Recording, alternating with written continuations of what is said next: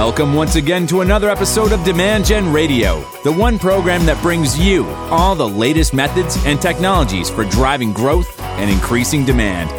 With the voice of Demand Gen, David Lewis. All right, well, welcome everybody to another episode of Demand Gen Radio. Today on the program, I've got Lisa Kenny. She is a senior demand generation marketing manager at Blackbaud. And she and I were just at the B2B Marketing Exchange Conference in Arizona a few weeks ago. And she gave a wonderful presentation on the Netflix effect on content engagement. So I wanted to have Lisa come on the program and talk about some of the great things that she is doing content-wise over at Blackbaud and some other things. So Lisa, welcome to the program. Thanks for joining me today. Thanks for having me. Absolutely. My pleasure. I mentioned it to you. I know that I'm working on this new book called Agents of Change, and you have been, sounds like one of those just great agents over there of change at Blackbaud, not only in terms of content strategy, but a lot of the tools and the MarTech tools that you've been using. So I think it'd be cool for people to hear just some of the things that are in your stack, either relating to content or beyond, and just kind of go through that, and then we can drill in a little bit. Yeah, absolutely. So I love marketing tech stacks. I think it derives from my graphic design background. I have a degree, and so I'm pretty fluent in Adobe Creative Suite. And when I came to Blackbaud, they were developing this beautiful tech stack that really connects the demand gen world to help us, hit our lead goals, get those leads through the funnel process. So at Blackbaud, we use Marketo, we use Salesforce, we use Uberflip for our content experiences, and BrightFunnel for reporting. We use On24 for webinars. We use SnapApp for interactive, and I'm probably going to miss a few there, but that's probably my basis of the tech stack. And I do feel like I've been leading the charge and adopting these tools. I become the beta user for new technology. For example, we launched BrightFunnel in March of 2017. So I was an early adopter, and now I can't live without it.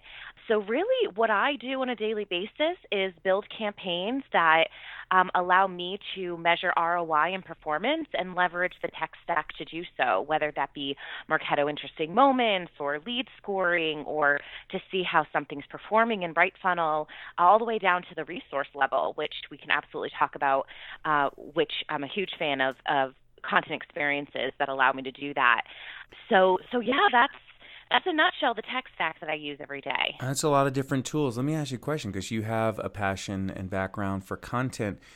How did you become proficient in not only being an effective content marketing person and effective in demand generation, but also really understanding and knowing how to leverage these tools? Any secret recipe? Because it really, I think you're unique, a bit of a unicorn. You typically have people who are very strong in content and the art of marketing, and then others who are more on the science and systems of it. And you have a bit of both. Has that always been who you are, or something happened along the way? I think something happened along the way. I think where I am in my mid-30s, I'm more of a data geek than ever. But when I first started, I was a graphic designer. So I actually started out as a company called Segway right out of college, and I was the marketing graphic designer. And we really did a lot of things old school. There was no Marketo back then. Mm-hmm. We actually migrated to Bronto, which was a very cutting-edge marketing automation tool at the time, and that was from something like Constant Contact. We weren't using Salesforce to its fullest.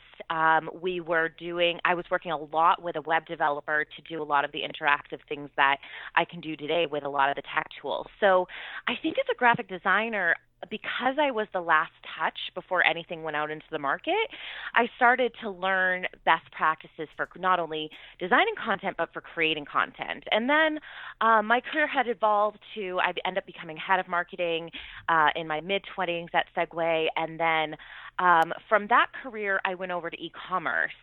And when I went into the e-commerce space, we picked the Market Live Kibo platform. We developed 2 websites in 5 months, one for B2B and one for B2C. The B2B site ended up becoming an international Hot 100 retail winner. Congrats. Because of some of the cool features we were doing. And so I think in my e-commerce space, I really started focusing more on graphic design in the digital world and really having to be data-centric and tech-savvy with using the tools and the recommendations and the email campaigns that go along with e-commerce. And after we launched, I missed the full, well-rounded marketing aspect. I missed owning the trade shows and the direct-to-mailers and everything beyond just digital. Mm-hmm. So when I moved to Blackbaud, I actually was recruited by one of my former colleagues at Segway, and she sent me the job description. I was like, this is really interesting. It's a little mixture of both of these worlds that I live in, and then it was a brand new tech stack that I have never been exposed to. So I went from very little tech stack, very grassroots, to e-commerce tech stack, which we had a wonderful tech stack there. We have Market Live Scene 7. We had Bronto there as well for our email platform, and a few other tools there.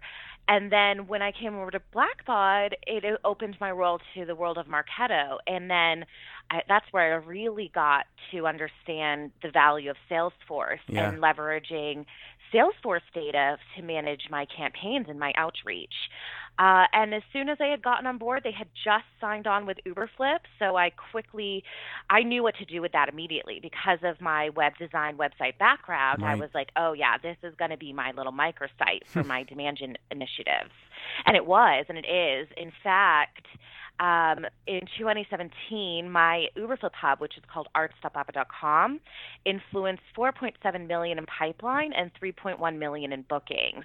Well, let me interrupt you, and congratulations on 2 things. One is that you actually know the numbers, and B, that they are significant. So hoorah for marketing for driving revenue, to you for driving that. Yeah. And I think what's beautiful in that is at Blackbaud, they have invested in this tech stack to allow me to see the full picture and be more strategic and love data even more. And so now it's almost like I take my graphic design knowledge, but I'm able to apply that to some strategic initiatives that I found along the way that are working or what's not working.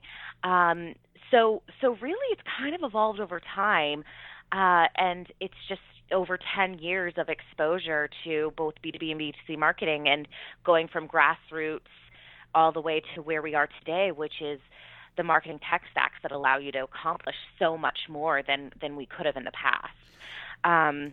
Well, I love having you. Oh, sorry. Oh, sorry. Go ahead. I mean to cut you off. Oh, no. I was just going to say I remember my first interactive feature that I've ever created was in Flash, Adobe Flash. And I don't think many people are using Flash nowadays. But if you recall, like that was how you got your websites like animated and movable. And I remember creating it was a map for law enforcement. So we sold Segway PTs to the law enforcement, and there's all different verticals. There's police and security, there's warehouse security, there's community policing where you're just using them on the streets, or maybe it's event crowd control. And so we created this little map using an Illustrator vector file that we bought online that then I manipulated. And I was able to use Flash to, based on whether you hovered over a specific thing, like maybe you hovered over the stadium in the map, it would pop up all the PDFs that related to customer stories for stadium security. And if you hovered over the hospital on the map, it would pop up as, hospital EMT initiatives and or hospital security. And so I started segmenting long time ago and using interactive experiences to kind of have people engage with content. And now that we have tools like SnapApp, the Flash stuff can go away. So I can actually crank out things a lot quicker. I think that interactive tool that I created back in, I'm going to say 2008, it would have been something I probably created in 3 or 4 months. It probably took me a long time. Yeah.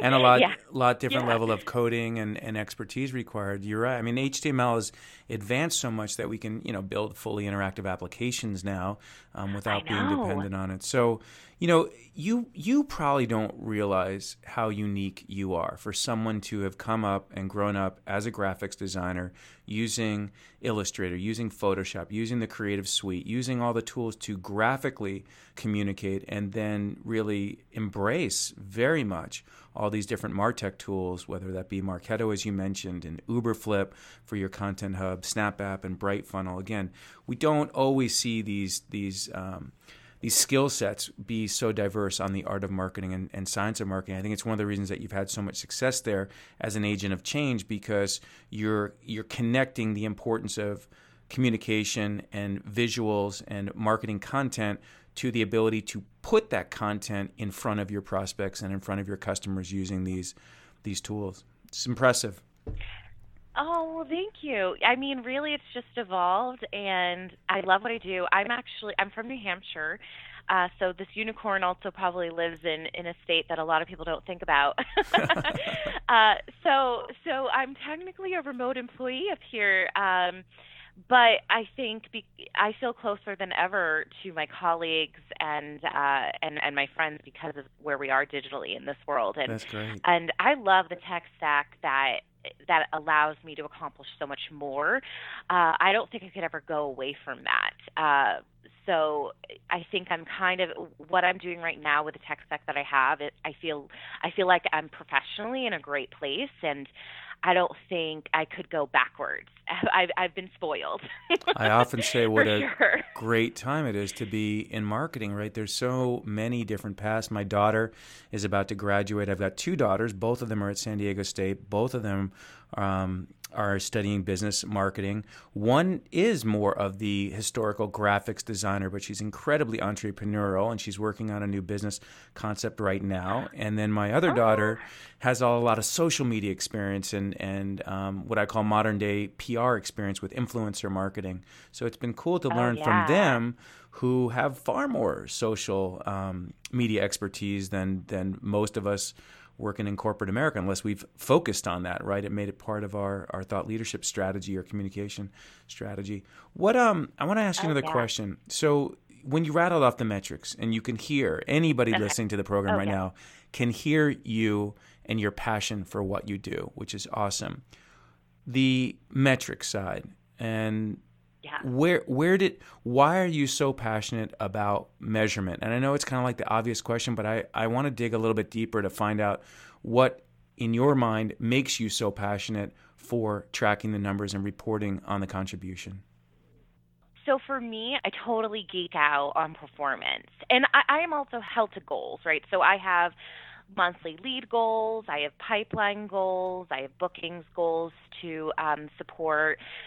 So I am always measured every month, and I have to put this pretty comprehensive reporting package together on marketing versus initiated, marketing influence versus no influence on marketing at all. And we were doing this without BrightFunnel. We have some of our own reports. We have an amazing marketing operations team that are very Excel savvy, that can pull in anything you need. So we have our own custom funnel report.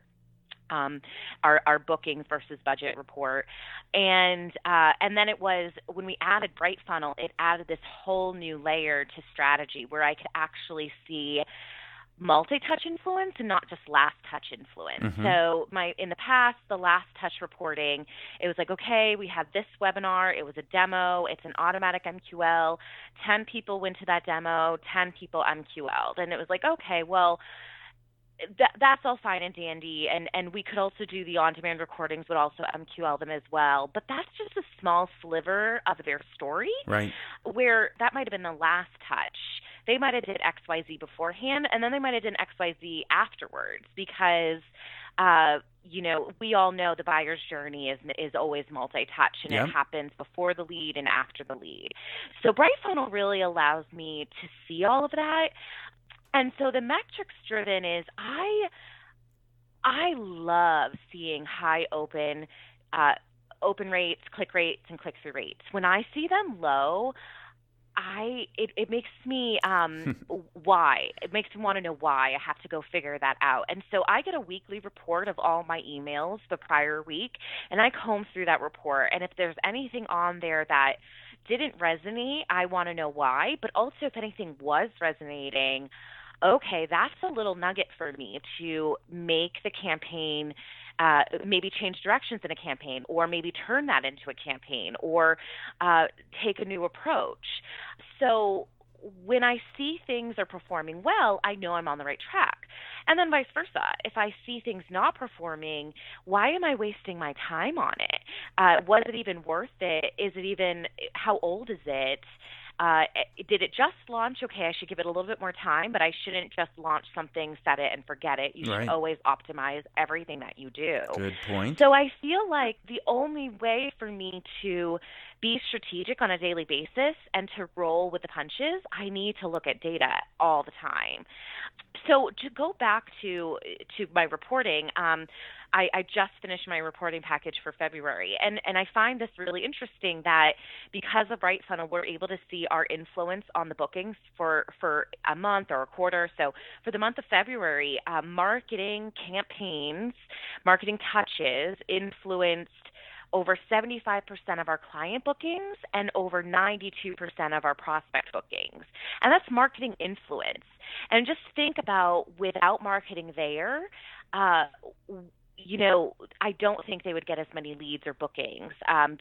They would be working a lot harder to get those quality leads and move them down the funnel. So with the tools that we have today, seeing the influence that I provide, it makes me want to keep going. And I'm a type A personality, so give me a gold star, and I just light up, and I'll keep going for you as long as I keep getting those gold stars. For sure. Well, I think everybody would probably pick up that you are a type A personality, and you are a driver, and you like to have success. Let's unpack, though, a couple things that you mentioned, because I know a lot of the people on the program that are listening don't have either the analytics tools and experience. So you touched on something in my book, I think it's chapter 8, where I talk about analytics.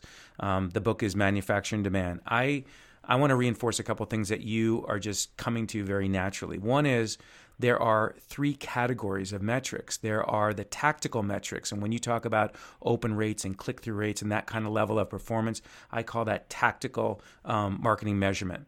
Then there's the operational metrics, which when you talked about the funnel and the different amount of inventory in the stages of the funnel, that's what I refer to as the operational metrics for demand generation. And then there are those executive measurements when you talked about the contribution of marketing to revenue and the influence of marketing. So for those of you listening, you may not be like Lisa. I mean, she is definitely a bit of a unicorn, that she's got this broad range of skill sets and capabilities, not only on the art side of marketing, but the science. But she also understands that there are tactical metrics you keep within your department, and you look for ways to perform, as you said, always be optimizing, never set it and forget it.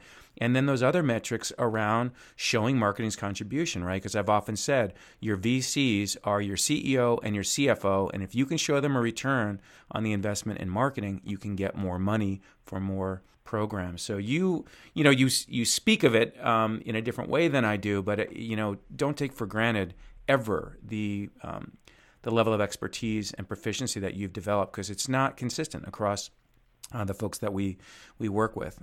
So kudos. Let me ask you about Bright Funnel. So we have a Demand Gen Alliance, and in our Demand Gen Alliance, we have over a dozen different partners. These are kind of best of breed technologies that we work across our client base. And ironically, every single tool that you mentioned, they are a member of our alliance. One of the things, maybe no coincidence there, but one of the things is with Bright Funnel, I think people would like to hear, what did it take to get it up and running? Is this a plug-and-play analytics solution for you, or was there a bunch of work that you had to do on your data or Salesforce structure or changes to how Marketo was working across and working with these applications? I think people would want to know, what does it really take to go from having virtually no analytics and metrics of good use to having the kind of tool sets that you have? Yeah, so I'm probably going to speak mostly on behalf of our marketing operations director, Michelle McCarthy. Hey, Michelle. Big shout out to Michelle. She is so amazing, and she worked with our vice president, Mary Pat Donnellan, and they were drinking the Serious Decisions Kool-Aid, and they knew that they wanted to show the impact of marketing beyond just the MQL, right? And so we have a very sophisticated Marketo that is very well mapped to Salesforce. And I think because of that, the good connection there, it allowed for hopefully BrightFunnel to launch easier than normal. I wasn't really part of the mapping side of it. However, I see my global filters here, and I understand that it maps back to Salesforce pretty easily. And there have been some instances where I've noticed some of the data getting skewed, and we would look into that, and maybe something wasn't syncing. So it was we launched, the data was syncing in from Marketo, the data is syncing in from Salesforce, right? And so in Marketo, BrightFunnel, you can set it up in different ways. You can set it up as a click within an email. You can set it up as a registration. So there's all these different criteria you can set up in Marketo to then feed into BrightFunnel as a success for a campaign. So I myself, I have a master Excel file of every job number I have. I know what campaigns are hitting my market. So I really started there. Okay, I have this new tool. It seems to be working, but for some reason I can't see this campaign in there.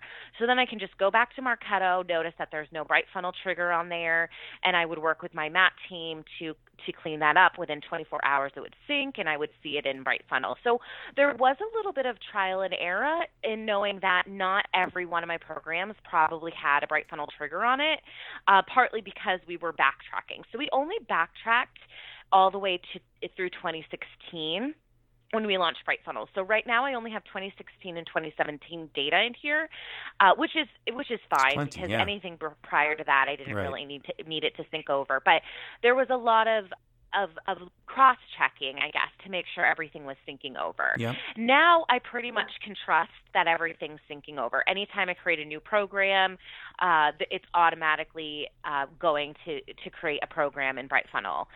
And so it really wasn't too hard.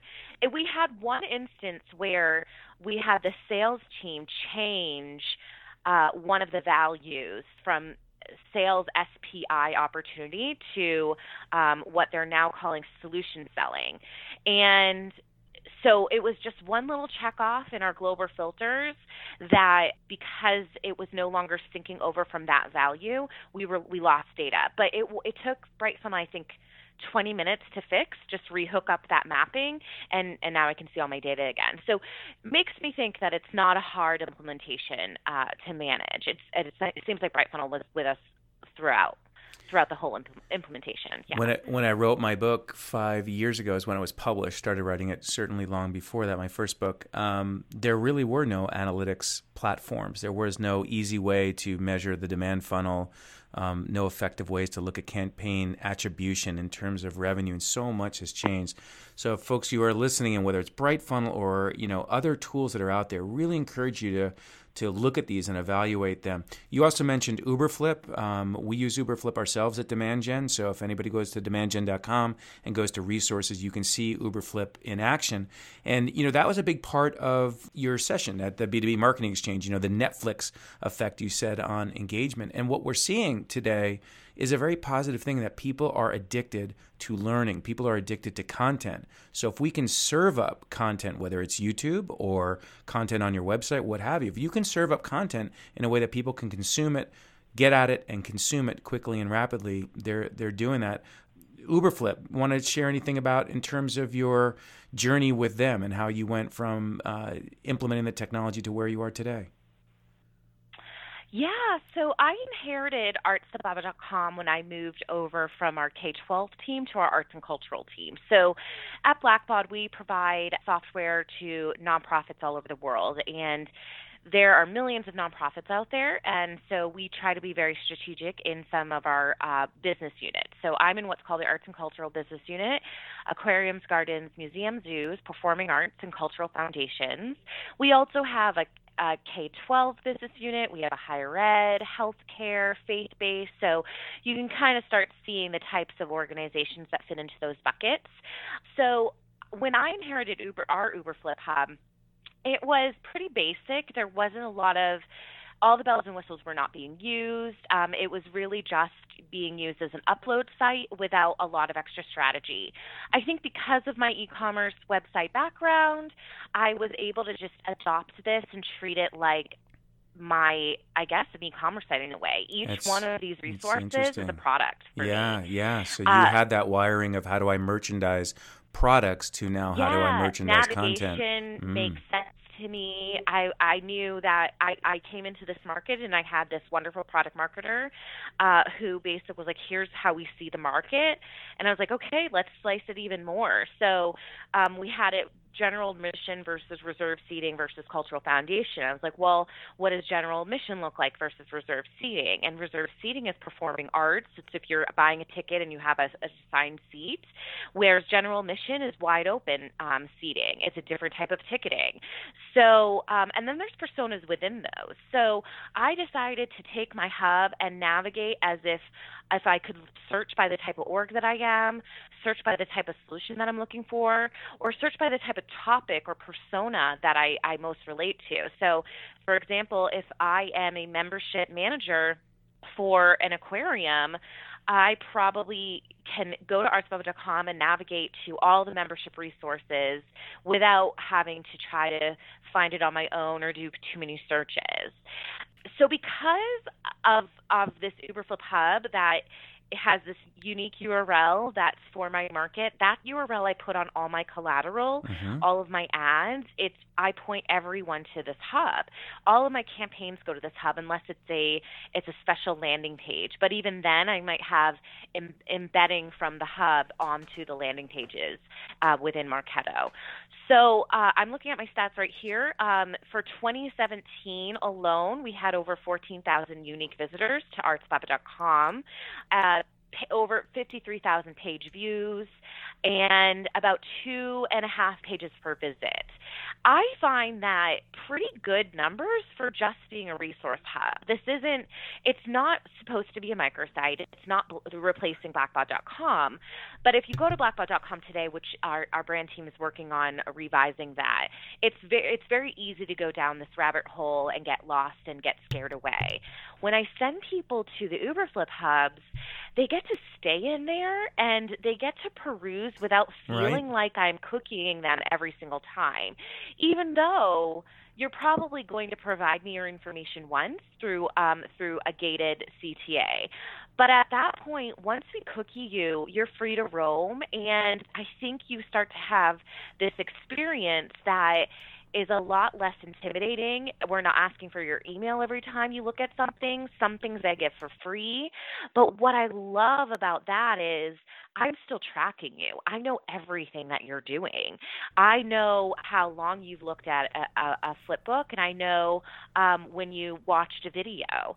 And everything is designed within my Marketo instance to have a job number for every piece of every resource that's gated. Now, every resource has a job number. It's all 11168 is my job number. But then it will have underscore CV for customer video, underscore Smithsonian. And I can then find that job number and see how did that one Smithsonian video do. And I can see how it looks in Marketo, I can see how it looks in Salesforce, and then I can see how it looks in BrightFunnel. That kind of pulls the two together. Prior to BrightFunnel, I would just be relying strictly on Marketo and Salesforce data, and I'd be putting that story together myself. So now with BrightFunnel, I can see the full picture, and I can see, okay, this job number relates to this video, and this video had influenced X amount of pipeline and bookings and touched this many people. But then I can take that 11168 number, that beginning of those job numbers, I can search for just that and see how the whole hub is doing all together.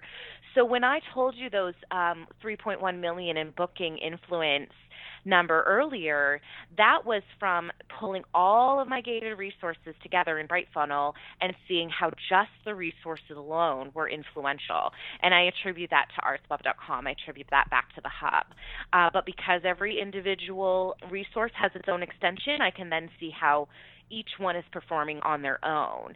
And you kind of start to geek out, but that's really how I use my Uberflip Hub. I use it. It's an extension of all of my campaigns. Anytime I get a new article, a new infographic, a new white paper, they just go up on that hub, and I distribute them as needed. Whether that be embedding onto a landing page, I'm also starting to play with their flyout recommendation feature. There's some really cool tools within Uberflip that you can't really get from out-of-the-box functionality from a lot of our content management system platforms. Yeah, absolutely. So it's a good complement to any CMS. And they not only have the marketing tools, but they've got the sales enablement tools as well. Well, I'll tell you, that's almost like a commercial for Uberflip. I will definitely let Randy and Adrian and the whole team up there in Canada know about the podcast. But, Lisa, as we wrap up, what I've really enjoyed is listening to how passionate you are about marketing, about demand generation, about marketing technology and marketing performance. And I was really just, glad to get you on the podcast so that folks can start hearing people like you, these agents of change that are really taking marketing's game to the next level. Very proud of you. And for those of you who don't know, I'll just toot her horn for a little bit that Lisa and her team have won a Finney Award this year for the interactive quiz that they built using the Snap App platform. And you are nominated for a Marketo Revy this year. So good luck with that. That's only a few months away. Yeah, cross my fingers there. Yeah. Oh, and we got a Uberflip XP award for artsabove.com as well. So nice. So we're definitely doing something right. That's for sure. You're doing a lot right. It's a fun time to be a marketer. I'll never forget. I'll leave you with this. I did go to the Content Experience Conference in Toronto last year. It's in August again this year. And they had GradCon, the CMO for Microsoft, and he said in his presentation, the next marketer is techie. If you aren't techie, get techie. And I was able to sit in the audience and be like, sweet, I feel like I am. I'm on the right track. You are definitely part geek and part chic, Lisa. That. Yeah. You've got the DNA for sure, and I'm so glad that your career journey has led you to where it has, and you're having as much fun as you're doing. Well, we got to wrap up, but Lisa, thank you again, and just a big shout out to everybody tuning in. Thank you every week for listening to the program. I hope you continue to subscribe. I love it when you're either on LinkedIn or you guys are sending me emails of messages of what you'd like, and so I hope you enjoyed today's episode, which is going to be a theme going on for the rest of this year, which is these change agents, people like Lisa who are just bringing you a wealth of expertise and some insights into what they're doing. We're also going to start a Tech Talk series where we geek out, as you said earlier, Lisa, on MarTech and talk even more depth on the tools, although we covered a lot today. So thank you again. I hope you have a great rest of your week. I appreciate you being on the program. Absolutely. Thank you for having me. This was fun. You bet. Well, that's going to do it for this episode of Demand Gen Radio. We're going to sign off, and we'll see you on the next episode. Take care.